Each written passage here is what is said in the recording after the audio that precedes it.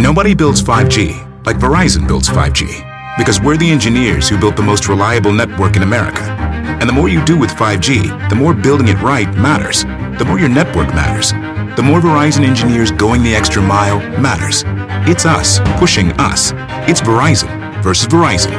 5G built right from America's most reliable network. Most reliable based on rankings from RootMetrics second half 2020 U.S. report of 3 mobile networks. Results may vary. Award is not an endorsement. The NBA is back. Where else can a city this loud be this slept on?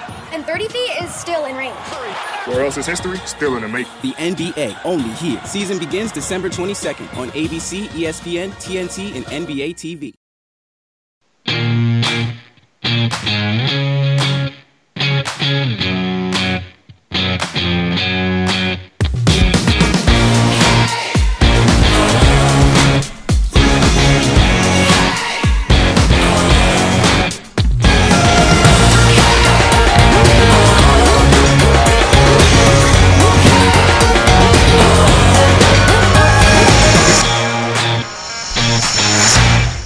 Welcome to Talking Halos. This is Derek Ciapala, John Crane. We're here to cover everything Angels in our Sunday Father's Day podcast. John, how you doing, man? Very good. Happy Father's Day to you, Derek, and to me also. Well, I was about to get there. I know. And to all the fathers that are listening, I'm doing great. It's a nice, gloomy afternoon or morning in California today. Same here, man. It's been running all night here in Ohio, so it's been just a blast listening to patter, patter, patter of the rain, and the kids are all caged, and they want to get outside, and they can't, so fun. No rain, just overcast out here, but because it never rains there. Doesn't rain enough, and they've never done any preparation to the fact that we are in a desert. So that's why we're always under drought conditions. But I do miss California a lot, man. I really miss the weather, except for the 110 degrees at Ramfest. That wasn't fun. But overall, I miss the weather. I love days like these. I don't like the hot days. I like the cool days. I even like the rainy days because we don't get them it's not like a season of rain. We just get them here and there and enjoy it. But all right, folks. So the reason why we're recording early today is because it is Father's Day, and we want to try and get out and do something with our families. Matter of fact, you may hear some kids crying in the background because it is the middle of the day. So it's a podcast, weird things happen. There you go. Also, we do have a couple big guests coming up, so make sure you are paying attention. Matter of fact, if you are paying attention, go check us out on iTunes and subscribe. Please, we could really use a 5-star review. Help us move up the charts. If you want us to earn that 5-star review, hey, great. Email us at talkinghalos@gmail.com. Give us your feedback. If you're a new listener and are enjoying the show, please do us a favor. Please text a fellow Angels fan to know about our podcast. We'd really appreciate it. It would mean the world to us personally. All right, so a couple things going on. It is Sunday. Matter of fact, the game 4 of the series is going on right now, and I cannot wait to go get my daughter and watch it with her. But we're going to cover games 2 and 3. We also want to look at the Billy Epler interview with MLB.com. And, of course, we have our Blue Jays preview with Scott MacArthur from Blue Jays Talk on Fans 590. Good guy. Was really excited to come on the show and just preview the Blue Jays. And, of course, it means we're going to have some Vlad Jr. talk as well. So that's the plan for today.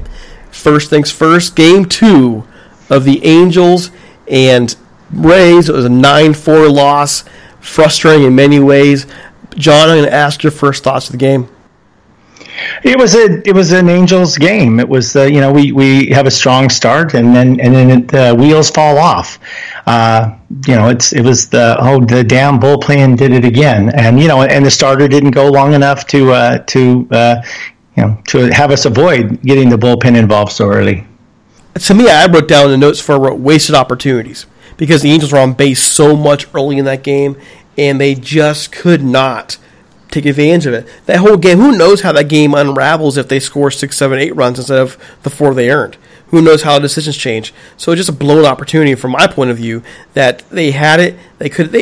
In all reality is they've outplayed the Rays this entire series, and they should probably be up all 3 games.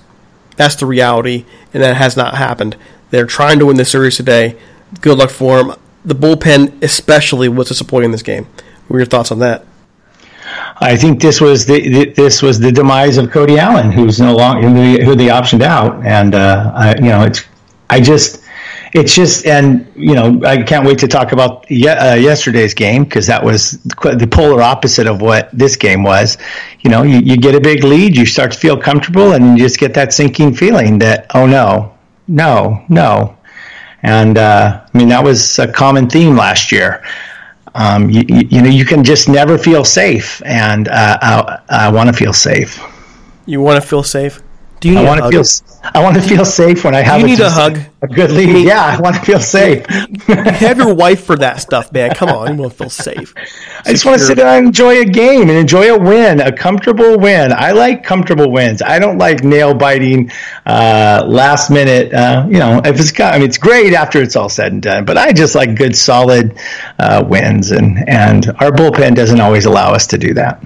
Well, there's a starting pitching, but that's a whole other but the reality is this: you're going to have your nail biters, you're going to have your good wins, you're going to have your bad wins and bad losses, for that matter. This is a bad loss. The opportunities the Angels wasted, especially come middle innings, that never should have happened, and they paid the price for it. And the bullpen, which has actually been pretty sturdy a lot of time this year, what do you do now here? You just lost our guy. Cody Allen's gone, and he was ineffective. The guys come back soon, including J.C. Ramirez. I just don't see a full solution for all you people who are on Twitter or whatever, and you're saying, "Hey, listen, we can make things happen. We can go ahead and make a couple trades and get into the playoffs." This is why the Angels are apprehensive to do it. They have too many holes and too many gaps. You can't fix everything enough to be able to compete with the Houstons of the world and the Dodgers of the world for a World Series title. You can probably beat them in a short series like the Angels did with the Dodgers this week, but long term, I don't see how that happens because you don't have the depth at the important areas. Does that make sense?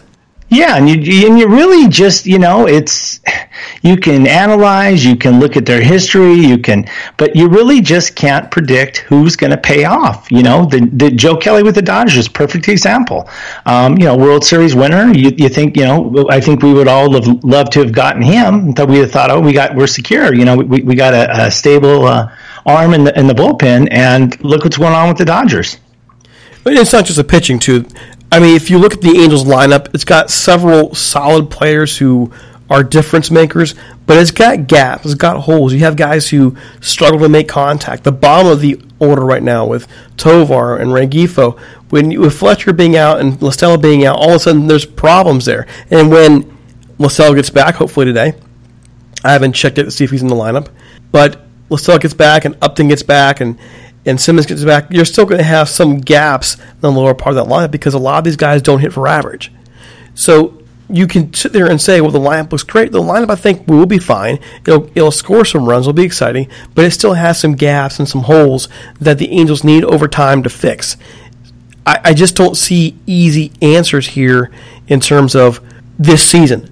Next season and the season afterwards, I see a lot more hope. I really miss the, and I guess I'm lost. I miss the old days when you just had the same lineup out there every day. You knew who was standing at first. You knew who was at second. You knew who was at third. You knew who was shortstop. And that might be the nature of the game too, but we just don't have that. We have a rotating lineup. You never know who's going to be where. I mean, some people, obviously, who's going to be in center field. I kind of miss those days. Part of it's just health, though. This team has not been healthy this year, and it's had a hard time staying healthy in the last couple of years, which makes me point back at what's going on in strength and conditioning. Maybe there's nothing wrong with over there. But I can go back to other sports, including football, and I always fall back on the Rams because that's the team that I've covered the most besides the Angels over the years. And there was a time when they were in St. Louis when they could not go a game without a major injury. All of a sudden, they changed up in strength and conditioning, and the team does not get nearly as hurt now. And they're not on turf, by the way. But that's another fact. I have to be honest about that. I wonder also about the Angels strength and conditioning program. I am not in any way saying there's something wrong with it, but I wish I could examine it and know a little bit more to kind of rest that one easy. In terms of pitching, by the way, in Game 2, Heaney goes 5 innings, 2 strikeouts, 3 walks, has a rough day in the walk department. Luis Garcia, though, in the bullpen, 2/3 of an inning, 3 runs. Tim Butler takes a loss. He has a run in 1/3 of an inning. 2 hits, gives up. But Cody Allen, really, that was it. Cody Allen gives up in 2/3 inning 4 hits, 4 runs, 2 walks. He's just not the pitcher he was, and I hate being right, John. I was right on this, and sometimes you don't want to be right. Yeah, I know. I wasn't bragging that you were right. But I did say that you mentioned that to us. I just, I look at talking about strength and conditioning, and I know it's a different world, and you probably have more knowledge in this than me, but, there was an article on Angels.com, about Nolan Ryan's 235 pitch start. He pitched, it was a 13-inning game, and he pitched 235 pitches. That's 3 games. That's 3 pitchers in today's world, and 3 solid pitchers in today's world. And I just don't understand. We have better equipment. We have better, game plans, trainers, and I just don't understand how, I applaud. I'm so excited over a 6-inning start like we got yesterday. Well, here's the caveat to that. You're talking about what Nolan Ryan did. Nolan Ryan, was a physical freak. Okay, we got to be fair on that one in terms of who he was. A physical freak. I mean, the guy was not this massively well-built dude, he physically, but his body just was that, But when you look at pitchers today, it's different, John. It's just different. It is not out of the norm now for a pitcher to throw 98, 99 miles an hour. Matter of fact, this is what the Angels look for in their pitchers. They want guys who can throw gas. In the 1960s, 70s, and 80s, it was considered great if you had a 94-mile-an-hour fastball. Things are changing. Pitchers are changing. They want to throw harder. And when you throw harder, it has wear and tear in your bodies. These pitchers can't stand up to 230 pitches anymore, or even 130 pitches anymore, because of the amount of physical strain you're putting on your body and the way people have their windup. Like I've talked about Canling's windup, and Canling's windup concerns me a bit because of how he moves towards the plate. It's very much arm focused, and that's an injury waiting to happen. I'm not saying it will happen, by the way, but it could happen. Look at just when you see him pitching right now. He's pitching right now. Go look at that. So you look at that, and the game of pitching is different. It's more specialized, and a lot of it has to do with the fact that people are actually working their bodies and training their bodies to throw harder, but there's a sacrifice with that. Well, but Nolan Ryan wasn't exactly a finesse pitcher. He threw the ball hard too. But I think, but you're saying, I think what you're saying is that, but we're grooming these players to be a 6-inning start, so we can bring in the middle reliever and then bring in the closer. Yeah, that's how we're raising them. But that's the byproduct of the fact that you're basically raising up pitchers now to throw gas, like they've never had to do it before. There is a physical sacrifice you make. There just is. And that comes with your ability to go deeper into games.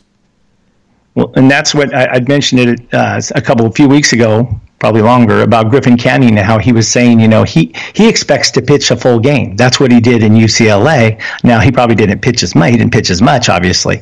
But, I just like that attitude of I plan on, pitching the full game. He hasn't done that yet, and obviously that's because I think yeah. So, anyways, I just look at it sad when I see that article about Nolan Ryan, and I think that I'm like, come on, get past the 5th inning. Come on, we can get past the 5th inning, and that seems to be very regular around that's the standard around MLB today. It's just a different game now, though. Mm-hmm. Yeah, I know. Game 2, and we really want to get into the upper conversation. Game 2, the concerning thing is the top 3 members of the lineup: Calhoun, Trout, Ohtani combined went 0 for 13. It was the middle part of the lineup: Kevin Smith, Brian Goodwin, David Fletcher, and Justin Bour, who provide the offensive firepower. They went 5-3. Pitching-wise was totally different. Jose Suarez did all right. 5 2/3 innings, 3 runs. Really kind of got tired, probably in the 5th. He did fine the first 5. Cam Bedrosian, 1 1/3 innings. I've been on the Cam train. Ty Butcher comes back and pitches a nice 8th, and Hansel Robles a nice 9. Totally opposite in terms of bullpen performance. Robles probably is not available today, by the way. He's pitched 2 straight days. So that's the basic gist of it. Nothing major. Angels hit quite a few home runs yesterday. 3 home runs. Kevin Smith, David Fletcher, and Justin Bour Nice job providing run support there. So I don't have too much to comment on. It was a well-played game across the board. Angels won with pitching. This team can win with pitching, man. They can. Just the fact that Suarez walked out there in the sixth inning was, to me, a victory for him and for Angels fans, that they actually sent him out there in the sixth inning. And I also, you can look at it. There's a half glass half full, half glass empty. So the top of our lineup totally blanked out, but the bottom picked it up. If that was a regular thing, if you're up while I'm down and I'm up while you're down, that could be a combination for a successful season. Just a side note, is the game going right now? It's 1-1 as the Angels once again go for 500. The quest for 500. Lord knows we really want just to get 500. Come on, break that mental block right there. LaStella did play. He's at second base stage. Mike Trout's already scored. LaStella scored a run. Mike Trout's been on base. He has a hit. He's 1 for 1. And Albert Pujols did drive in a run as well. So it's 1-1. The home run given up by Griffin Canning.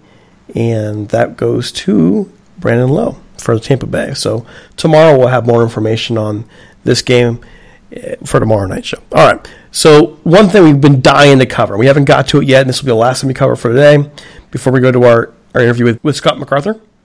GM Billy Epler sat down with Rhett Ballinger, who covers the Angels now for MLB.com. He sat down with him this week for a brief interview, and he asked several key questions. And I bring this up, and John really wanted to cover this, because we get so much pushback on social media these days. So much on social media about the Angels' plan. They don't have a plan. They don't have they're signing these guys to 1-year contracts, blah, blah, blah. And to get into Billy Epler's mind a little bit here was nice. Really nice to see what he had to say. A couple of things I want to just pull up and quote for you here. And he's asked, starting pitching-wise, it's been a struggle. Matt Harvey and Trevor Cahill are on the injured list. What have you made of the rotation? And he proceeds to talk about Dylan Peters and the impact he made. And what their goal right now is just get out of 6 innings with 3 runs or less. If we do that with an opener inserted there, that's fine. He's talking about using the opener. If they could score 4.9, 5 runs a game, they think they can win. Very achievable. Okay, very achievable. He's expressing excitement about Upton being back. But here's the key question there's 2 key questions here that Ballinger asks. He asked, you mentioned guys like Suarez and Canning. We've seen them up here, but what about prospects in the minor leagues? He talks about, Billy Epler replies, I think they've been doing great. I think our pitching has been phenomenal in our farm system. It's got a lot of upside, and a lot of guys have been moving pretty quick. He mentions Luis Madero. Okay, he's now in AA. Patrick Sandoval, the Angels' 12th prospect, pushes away AAA. Jose Soriano, the Angels' 13 prospect, was clocked between 93 and 99 miles an hour with above average curveball, and it looks like the ceiling is massive on him. So those are his comments about his players. This is what he says, we're trending back into an era of a farm system I think the Angels fans experienced between 2002 and 2008. These are perennial top 15 farm systems. In those years, top 5. 3, 04, 05, 06 years, all top 5 farm systems that set up a dynasty, or at least what I would consider a dynasty, which means all those AL West titles. And that's a good feeling and that's a good feeling when we feel like we're trending in that direction again. And the last question here, you've talked about rebuilding the fly. Has it been the process here? This is very key, folks. This is the part that I like, the highlight of this interview for me. I'm going to quote him. He says, absolutely. I think I've been very upfront on both myself as well as owner Arnie Moreno. Those are in brackets. This wasn't a team that ever looked to tank or punt or any of those things. We didn't want to look that way. It wasn't fair to the fans. It wasn't fair to this organization to do that. And it also wasn't fair to players in the clubhouse. We've been sitting with Mike Trout. We should always take the opportunity to try and win as many games as possible, but just not to the point where we're going to jeopardize future building of the farm system as well as the financial health of the organization. Okay, so it wasn't a complete teardown. They weren't going to do it to the fans, and they were going to do it to the players. I know some fans want them to do that, but there's a domino effect when you do that. There's a huge domino effect. Look at what is going on in Detroit now and going on other clubs that are not drawing fans. And, we talked to the guy from Detroit, Locked On Tigers, and he felt the Tigers won't be ready for till 2022, 2023. Wow. So I think what they're because they're doing it this way. I think this aggravates fans more because they just see mediocrity, whereas they're thinking, I don't know that all fans embrace these total implosions where you wipe it all out and you start over and then you're just a miserable team for a few years. That happens in the NBA quite a bit. It doesn't really, you don't see it happen as frequently in the MLB, but I think because you're doing this way, and he's saying rebuilding on the fly, we still have a good team, but it's going to take a few more years. I think that draws the ire of fans on Twitter. I think even more than just tanking. Well, what it does mean you have to draft right, and you have to make sure your scouting is top notch. I think they have the right guy for it to rebuild on the fly. Billy Epler already did it with the Yankees. You'll notice in the Yankees' down years, they weren't actually down. They really weren't. Okay? They were kind of sort of good, but not great. But they weren't a 100-loss team. They stayed competitive, they rebuilt, and now they're back to being who they are, the Yankees. So if you are trying to stay competitive, keep people interested, then this is the way to go. And they also have a plan. They just drafted 28 pitchers. 28 frickin' pitchers in this last draft. You think they're not building for depth? Hey, John, what's the best trade chip for players? The prospects. What kind of prospects? Top-rated prospects, young prospects, high prospects. Come on. I'm looking for something specific. Oh, pitching? Yes, pitching. Sorry, I didn't know you were looking for the pitcher position. Teams, if you want to make a move for a player, teams are always looking for starting pitching. So the Angels can do a great job developing more pitchers. And they are. They are developing pitchers very well right now. You already have two of them up this year, Canning and Suarez.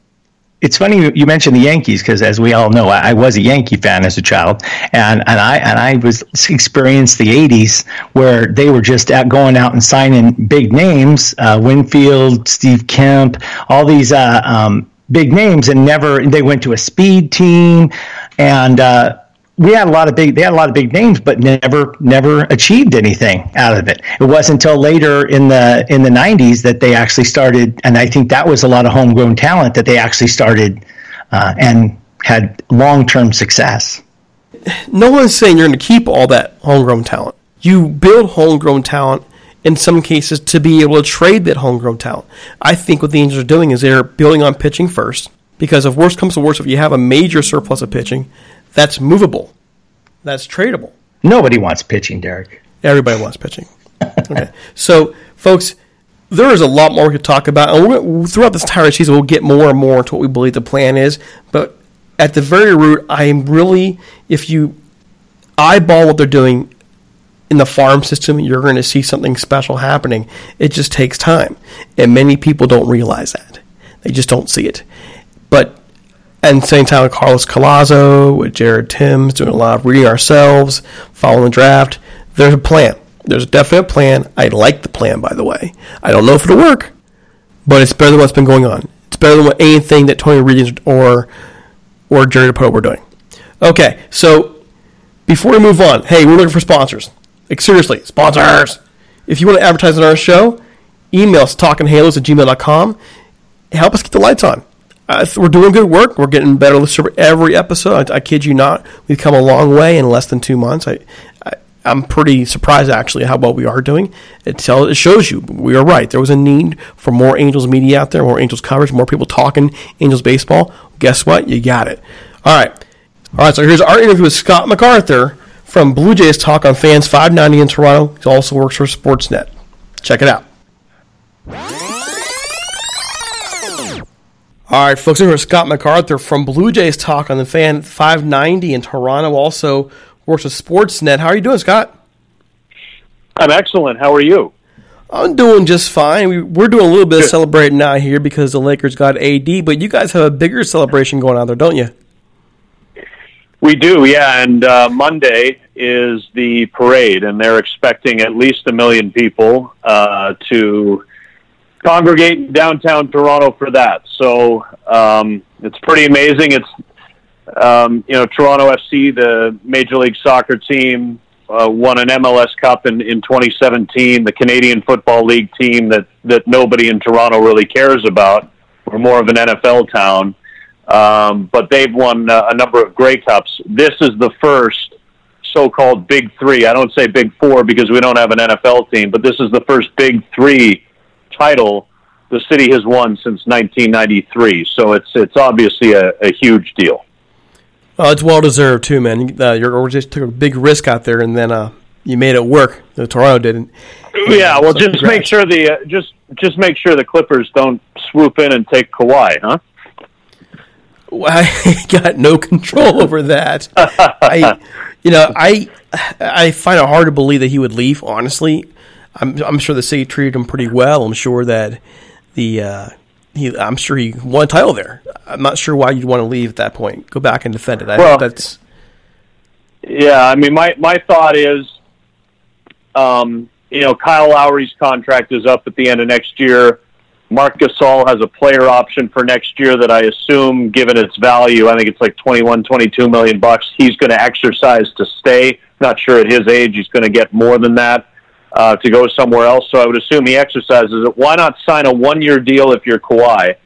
Take one more run at it here, and then next summer head home or do whatever you want to do. That's what occurs to me, because I think the Raptors are ready for a reset after next year as it is, given the contractual status of their veterans.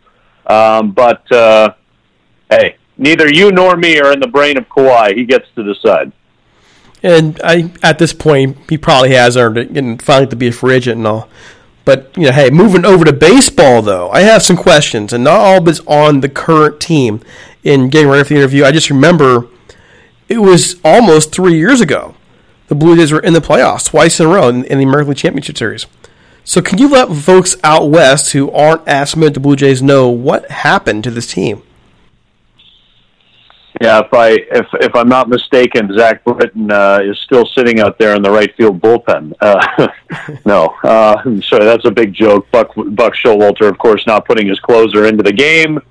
Instead, he put in Ubaldo Jimenez, and Edwin Encarnacion hit a mammoth home run to walk it off and win the wild card game, and the Blue Jays advanced. What happened was, I think, foreseeable to anybody who was close enough and following the team. A core featuring Jose Bautista, Edwin Encarnacion, Troy Tulowitzki, and Josh Donaldson simply was not going to be contending in 2019 the way that it was in 2015 and 2016. And I think that is a point that has been proven. Jose Bautista is a free agent out of the game, 38 years old. He'll turn 39 in October, unable to find work. Josh Donaldson's having a nice year for Atlanta, and Encarnacion just got acquired by the Yankees and has hit 21 home runs. But I'm referring more to the fact that the Blue Jays were just not willing to give these players the term, in particular, on respective contracts that would have been required to keep them. And so Mark Shapiro and Ross Atkins, there's a very long story about how Mark Shapiro ended up here and how Alex Anthopoulos ended up leaving. But that all happened. And then for a couple of years, Shapiro and Atkins were in charge of the 16 team. Anthopoulos built it, but they were running the 16 team that won the wild card and went to the ALCS and eventually lost to Cleveland. But as they oversaw the end of that into 2017 and 2018, they, and I'm using air quotes here, they tried to contend. They tried to extract whatever they could out of what was left of that aging core, while at the same time trying to lay the foundation for a replenishing and overhaul of the minor league system. And Josh Donaldson getting hurt, and Marco Estrada falling apart, or some would say maybe reverting back to what he was when he was in Milwaukee, and a number of other things that happened, the Jays just fell off the cliff. And once Donaldson left as a free agent, well, he was traded to Cleveland, but once his tenure here ran out, that was really it. And they have completely gone young, and they are now supplementing the youth with aging veterans like Clayton Richard and Edwin Jackson, and a subpar offensive shortstop, although he's a good defensive shortstop, like Freddie Galvis. Guys who won't be here when the team is good again. They are in the throes of a rebuild, and they felt that was the direction they had to take. So just to follow up on that, in the throes of a rebuild, how has that been working out? I know Vlad Guerrero Jr. is there. I have specific questions about him. But the rest of the rebuild in terms of your farm system, the draft, how's that been working out thus far? Well, Baseball America has the Blue Jays farm system ranked third out of the 30 big league teams. Now, that is going to take a little bit of a hit because players are already starting to graduate. Vladimir Guerrero Jr. is here. Cavan Biggio, son of Craig, the Hall of Famer, 20-year Houston Astro, has arrived. Bo Bichette, son of Dante, who very briefly played for the California Angels almost 30 years ago, but is more known for his time in Colorado. Bo broke his hand in late April, hit by a pitch, playing for AAA Buffalo. He has now returned to action and is playing for AAA Buffalo again.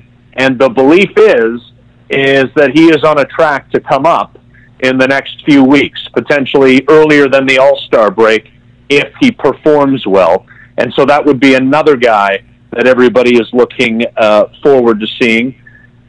My question is where's the pitching going to come from? They have an absolute fireballer at Double-A by the name of Nate Pearson, who consistently throws his fastball in the 102-ish mile per hour range, that they are very high on. I think they're committed to having him be a starting pitcher until he shows them otherwise. There are a couple of other guys that they're somewhat intrigued by, but if there is an area that they need to address, and witness the drafting of Alek Manoah, big, massive right-handed pitcher, took him 11th overall out of the University of West Virginia a couple of weeks ago in the draft. If there's an area they need to address, they need to address their pitching. And so from a draft and develop point of view, and from an acquisition via trade point of view, and maybe when the time is right, trying to be shrewd and buy appropriately and responsibly in free agency, from those points of view, they're going to have to address their arms, because that's the one area of concern I have right now. And if you can't pitch in baseball, you're not going to win. And if you don't have pitching in the American League East, absolutely you've got no chance. Well, that's the same for us out here out west. The Angels can't pitch a lick, and that's why they're 2 games under. They have a decent lineup, and it's also the reason why the Angels just went and drafted 28 pitchers in the last draft. Yeah. And so we know the feeling. We understand. But all that said, the Blue Jays have shown some fight. They smashed the Astros today 12-0. They swept the A's in the road earlier this year. They took 2 or 3 from the Yankees at one point. The same for 3 or 4 for the Twins. What has kept them from being more consistent, though? Well, I think, I'll just give you the short answer and then follow up with a longer one. They're just a bad baseball team. So the short answer is they're bad. Now, the future is bright offensively, with Vladdy, and they're very high on Bo Bichette. Cavan Biggio is starting to hit a little bit, but it's really his keen batter's eye that has stood out. I mean, he's hitting in the 180-ish range, 17 or so games into his big league career, but he's getting on base at a 350 clip. So he's taking his walks and stuff like that. The issue is when they came, well, I shouldn't say when they came out of spring training. Early in spring training, they had a 5-man starting rotation that was supposed to look like this, and whatever order. Marcus Stroman, Aaron Sanchez, who's from nearby Barstow, Matt Shoemaker, who you guys know very, very well, Ryan Borucki, who's a left-handed sort of change-up specialist, and Clayton Richard. And the hope was that Clayton Richard would then move to the bullpen in mid-April when Clay Buchholz, who was signed halfway through spring training, was ready to join the rotation. Well, Marcus Stroman has been good and is the ace of their staff. Aaron Sanchez has had repeated finger issues, although he has not missed a start. he has struggled to go deep into games. He has made 15 starts and thrown 75 innings. I've never been good at math, but I do know enough to know that 75 divided by 15 is 5. He's averaging 5 innings per start. And he has struck out too few and walked too many. He has not been particularly effective, although some would tell you it's a win that he's getting out there every fifth day, given the fact that his last 2 years have been interrupted by blisters and a freak finger injury, pulling some luggage last year. Borucki, in late spring training, came up with a barking elbow that is effectively now going to cost him the entire first half of the year, and there is hope that he will be back around or a little after the All-Star break, barring setbacks. Shoemaker had an extremely unfortunate situation, finishing off a rundown between first and second base on a start in Oakland in late April. He blew his knee out, and his ACL went, so he is done for the year. Clayton Richard developed or has had continued knee problems, but they cropped up in spring training. He missed the first couple of months as a result of that. Clay Buchholz did join the team in mid-April, but then came down with a strain of his lat 3 or 4 starts in, and he is on the injured list.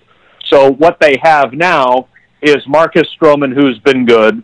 They have Aaron Sanchez, who, as I said, has been meh. They have Trent Thornton, who they got from Houston for Aledmus Diaz in the offseason.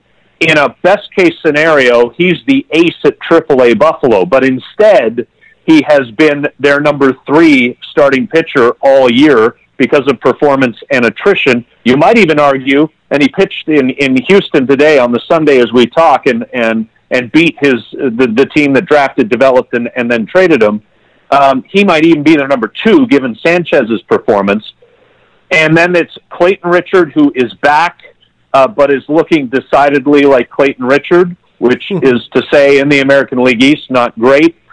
And Edwin Jackson, who is on his record 14th Major League Baseball team and has been getting torched every time out, although they used an opener, former Giants reliever Derek Law for him in his Wednesday start in Baltimore last week, and that seemed to help. Jackson was better. You decide whether it's the pitiful Orioles or the use of an opener that helped him in that game. He is scheduled, though, to pitch Monday's opener against the Angels. Whether he starts that game or whether he appears in the second inning post-opener, time will tell.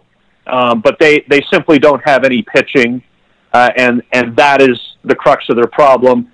And outside of Justin Smoke, who will take a walk, they have a bunch of veteran players who are sub-300 on-base guys, whether it's Freddie Galvis, Brandon Drury, who the Blue Jays got along with Billy McKinney for Jay Happ from the Yankees. Drury has been dreadful offensively. That's a diplomatic way of putting it. And Randall Grichuk, who the Blue Jays got from the St. Louis Cardinals in the offseason 2017 into 2018, hits you the odd home run, but doesn't do much else. So they've got a bunch of veteran bats that don't get on base a lot, and they can't pitch. That's a bad mix. Wow. So, given your description, this team could probably be worse than 26 and 45. They could be like they're going to lose 100 games.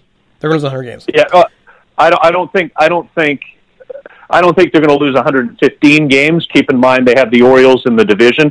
They very well could finish 4th out of 5 and still lose 100 because the Baltimore Orioles are as bad as they were last year, maybe even worse. And so we'll see where that goes. But it is quite conceivable to me, and I know the Red Sox have been middling along here, and I'm not entirely sure what to make of them. I think they've got holes in their bullpen that are particularly problematic, and I know that they've got a couple of guys with the bat who are not performing to the level that the franchise is accustomed to. But it's quite possible to me that you've got 3 American League East teams in whatever order, Yankees, Rays, and Red Sox, that win 88 and above, and you've got 2 in the Blue Jays and Orioles that lose, if I'm hedging, 95 or more, and maybe even 100 or more. That takes me away from that train wreck. I guess we have to call it that. All right. But there is a person in your roster that has a special place in our hearts, and that's Vlad Guerrero Jr. We watched him grow up. And so Of course. we want to know a little more about how he's doing. How has he performed at this point? How are the fans in Toronto taking him and taking to him? And what has he shown to you guys concerning his potential? Well, everybody loves him here. And we have a special connection to him as well through the very same man that you guys do, Vladimir Guerrero Sr., who, of course, played for the Montreal Expos. And there are a couple of iconic photos of Vladdy Jr. as a very little boy wearing an Expos jersey on the field at Olympic Stadium in Montreal with his dad. And Vladdy was born in Montreal. He was born in Canada. So even though he is Dominican, we love to claim him as our own. And given the history of, and the legendary career that his father had, he comes with much fanfare. Keep in mind as well that Alex Anthopoulos, the then general manager of the Blue Jays in 2015, traded a couple of bit part players away to the Los Angeles Dodgers.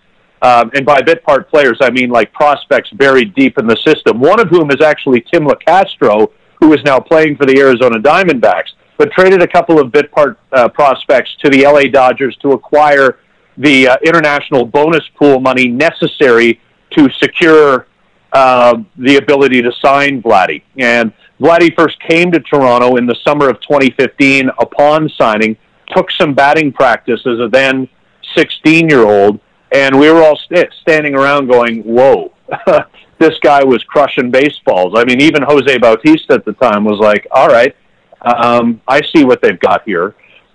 So he's obviously a great hitter. I know that his numbers in terms of batting average don't blow you away, but look deeper. He's hit his fair share of home runs so far. He is barreling baseballs and hitting a lot of balls hard, especially after that first week to 10 days where it took him a little bit to get attuned. He's more disciplined at the plate now than he was when he first came up in late April, early May. Like I said, hitting home runs, hitting balls hard. He has played a third base that I would say slightly exceeds my expectation. It has not been perfect, but it has been better than what I thought it would be. So to me, he gets credit for that. He appears to be. I'll never go into the clubhouse and pretend like I know, because we don't live with these guys minute in and minute out over the course of days and weeks and months like we think we do when we have 60 to 90 minutes of clubhouse access every day. But I would say he seems to be a very popular teammate. He's usually the first one at the top step of the dugout or even jumping over the railing of the dugout to celebrate a teammate's home run. It's very obvious that he and Cavan Biggio and Bo Bichette developed a very tight bond as close friends in the minor leagues. They effectively came up together. Vladdy got promoted to AAA Buffalo last August, but was a huge part, even though he wasn't in uniform and wasn't there, a huge part of the Eastern League title that AA New Hampshire, based in Manchester, New Hampshire, won last year, and Cavan and Bo were stars on that team, and Vladdy was as well until his call up to AAA in August. So that team effectively, with Vlad on it, but not quite, won a title. So they've won at the minor league level. They're very close. There's only reason to believe offensively he is going to get better. He is absolutely legitimate in terms of an offensive Major League Baseball player. And I think, guys have to develop, but his bat was probably ready to be in the big leagues a year plus ago when he was still only 19. He is as advertised offensively. Well, that's great to hear. I'm sad you guys got him, but hey, congratulations. So we're happy we did. We need things to hold on to right now. So Vladdy will be one of them. Well, I'm guessing Bichette and Biggio will be your cornerstone to build this franchise around, hopefully for the next 10 years. That's what you'd have to hope for. So fingers crossed there. In the meantime, here now, we're getting close to the end here. How do you see this Blue Jays team matching up the Angels both at the plate and pitching staff, and what are your keys for the series? Well, I mean, it's Thornton pitched today, so he's the one guy the Angels are going to miss. So it's Jackson, presuming he starts. It could be opener then Jackson, but it's Jackson, Stroman, Sanchez, and Richard Monday to Thursday. Look, you're pretty much going to see the Blue Jays team that you saw. With a couple of changes, but the one that you saw in Anaheim at the end of April and the start of May, when the Blue Jays arrived in Anaheim, the day of Tuesday, April the 30th, to kick off that 3-game series, they had just swept Oakland for the second time in a week, and they were 14-14, so they were 500. And they had won 10 of 14 to get to 500. They are now 26-45. So by my brutal math, that tells me that they are 12-31 since the start of that series in Anaheim on April the 30th, which is about all you need to know. They did just go 3-3 on a 6-game road trip, taking 2 out of 3 at Baltimore, and then blowing away the Astros to salvage a game of that series, a 3-game set in Houston. So the offense has kind of triggered a little bit in the last few days, which I suppose is okay, but we have seen the Blue Jays offense kind of show us signs of life and then crater again. If you look at the Blue Jays offensive statistics, and I don't have them right in front of me, but they have been last in batting average, last in on-base percentage, last or close to in slugging percentage, way down in walks, so like a bottom 7 or so team in walks. Almost every major offensive category, the Blue Jays are right near the bottom, not just of the American League, but in all of Major League Baseball. So they really don't hit a lot, even though there are a couple of young players worth keeping an eye on, and they really don't pitch very well. So if the Blue Jays are going to have a good series against the Angels, essentially the facets of the game are going to have to improve. It's a really blanket comment, but it's absolutely bang on. They're going to have to out-hit their pitching, or they're going to have to out-pitch their lack of hitting, whatever the case may be. But I can tell you from a personal perspective, any opportunity I get to see Mike Trout, because he is our generation's Mickey Mantle, and I think it's really important that we realize that that is not an exaggeration and that we appreciate it while we're witnessing it, instead of waiting 20 years to go, oh yeah, that guy was pretty good. I wish I would have appreciated him more while he was playing. Any opportunity I have to see Mike Trout or Shohei Ohtani, even though I know he's not pitching, or even a diminished Albert Pujols, first ballot Hall of Famer 5 years after he retires, any opportunity I get to see those 3 guys play to say that I saw them live again, that's what I look forward to. So it'll be cool to have the Angels in town. I just hope the guys can get out of their hotel, because if they're anywhere along the parade route tomorrow, this city is going to be full of people. All right. Thanks so much, Scott, for taking the time this tonight. I know you guys have already done a game today. You're trying to relax. It's Father's Day. So thanks again so much. Can you let people know where they can find you on social media? Absolutely, and I'm happy to do it, Derek. So on Twitter or Instagram, you can get me at Scotty Mac Thinks. SCOTTYMACTHINKS at Scotty Mac Thinks. I'm all Blue Jays all the time, unless something else jumps into my head, and I will warn you that sometimes things do, and I feel the need to tweet them. So if you see me complaining about Toronto traffic, or there's a road or a highway you don't recognize, that's probably what I'm on about. Oh man, SoCal people get that all the time. They're with you, man. They're with you.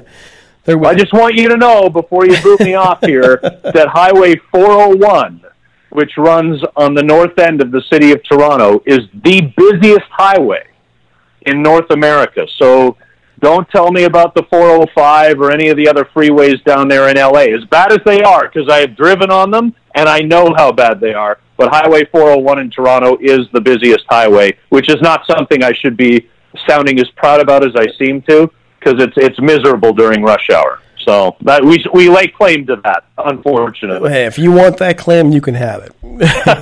All right. Well, Derek. you were an awesome guest, Scott. I hope you'll come back again in the future when the Angels play the Blue Jays again. It was just a really nice talk. Thank you so much. Anytime, Derek, reach out. You know where to find me. You got it. All right, John. I'm actually looking forward to this series. I think the Angels have a great shot at really making some moves in the standings against the Blue Jays. Any thoughts before we go? Yeah, happy Father's Day. I'm going to watch. I'm going to go down and watch the game now. I haven't been able to watch it from my vantage point here. But what's the score, Derek? Do you know yet? Score? Yeah, just head up. It's 3-1 Rays in the bottom of the second. He's having a rough day. It's still early. So okay. Well, happy Father's Day again, Derek, and I'll to all of you. Till next time. All right. So follow us on Twitter at Talkin' Halos and search for our page on Facebook at Talkin' Halos there as well. You can find me, Derek C. Paul, at DC Paul on Twitter, and John Crane at Jake's Crane John. Don't forget us on Spreaker and soon to be other podcasts. Matter of fact, we're on many more already, including iTunes, Stitcher, Google, and Spotify. Check them out, subscribe, leave reviews, especially on iTunes, which is now Apple Music, and it means the world to us. All right. For John, this is Derek C. Paul saying take it easy. Have a great one. Happy Father's Day. We're out.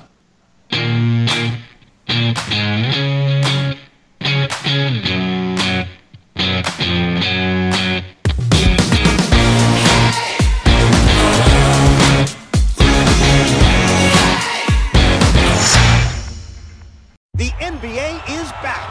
Where else can you get this type of drama? Where else does history hang from the rafters? Jaylen Brown throws it down. Where else is your own city home to your biggest rival? The battle of the lane is real, people. And 30 feet is still in range. Curry knocks it. Where else can a city this loud be this slept on? Let's get it out of here. Where else is history still in the making? Oh, my goodness. Where else? The NBA, only here. Season begins December 22nd on ABC, ESPN, TNT, and NBA TV. The NBA is back. Where else can you get this type of drama? Where else does history hang from the rafters? Jaylen Brown throws it down. Where else is your own city home to your biggest rival? The battle of the lane is real, people. And 30 feet is still in range. Curry knocks it. Where else can a city this loud be this slept on? Let's get it out of Where here. else is history still in the making? Oh, my goodness. Where else? The NBA, only here. Season begins December 22nd on ABC, ESPN, TNT, and NBA TV. Nobody builds 5G like Verizon builds 5G, because we're the engineers who built the most reliable network in America. And the more you do with 5G, the more building it right matters. The more your network matters. The more Verizon engineers going the extra mile matters. It's us pushing us. It's Verizon versus Verizon. 5G built right from America's most reliable network.